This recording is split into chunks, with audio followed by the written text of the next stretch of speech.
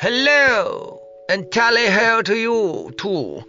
It's Thornton Harding the Junior from Plumpton Hall. Yeah, you're the broker that carries insurance for the carriages and the cars and the vehicles and things. That's right, that's it, that's the one, yeah.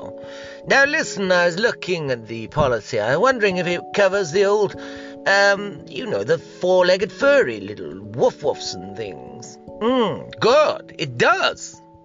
Splendid. Because what I was thinking of doing, I've been wondering about this, and I've got myself this beautiful little pedigree retriever, golden retriever. Yes. Greyfriars Wharton Benson, the junior too. Yeah. And what I was wondering is he also covered? He's covered. Marvellous.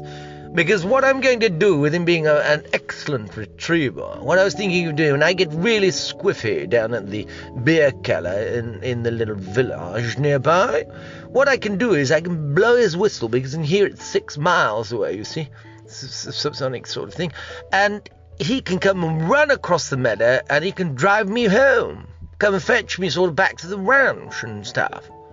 What? Of course I'm not joking. That's why I asked you if he's covered from the insurance policy. No, I don't want him to ride inside with me. I want him to drive the thing. I've been training him across the meadow. He's really good. In fact, as far as say he's a natural. What? No, I'm not. Of course it's me.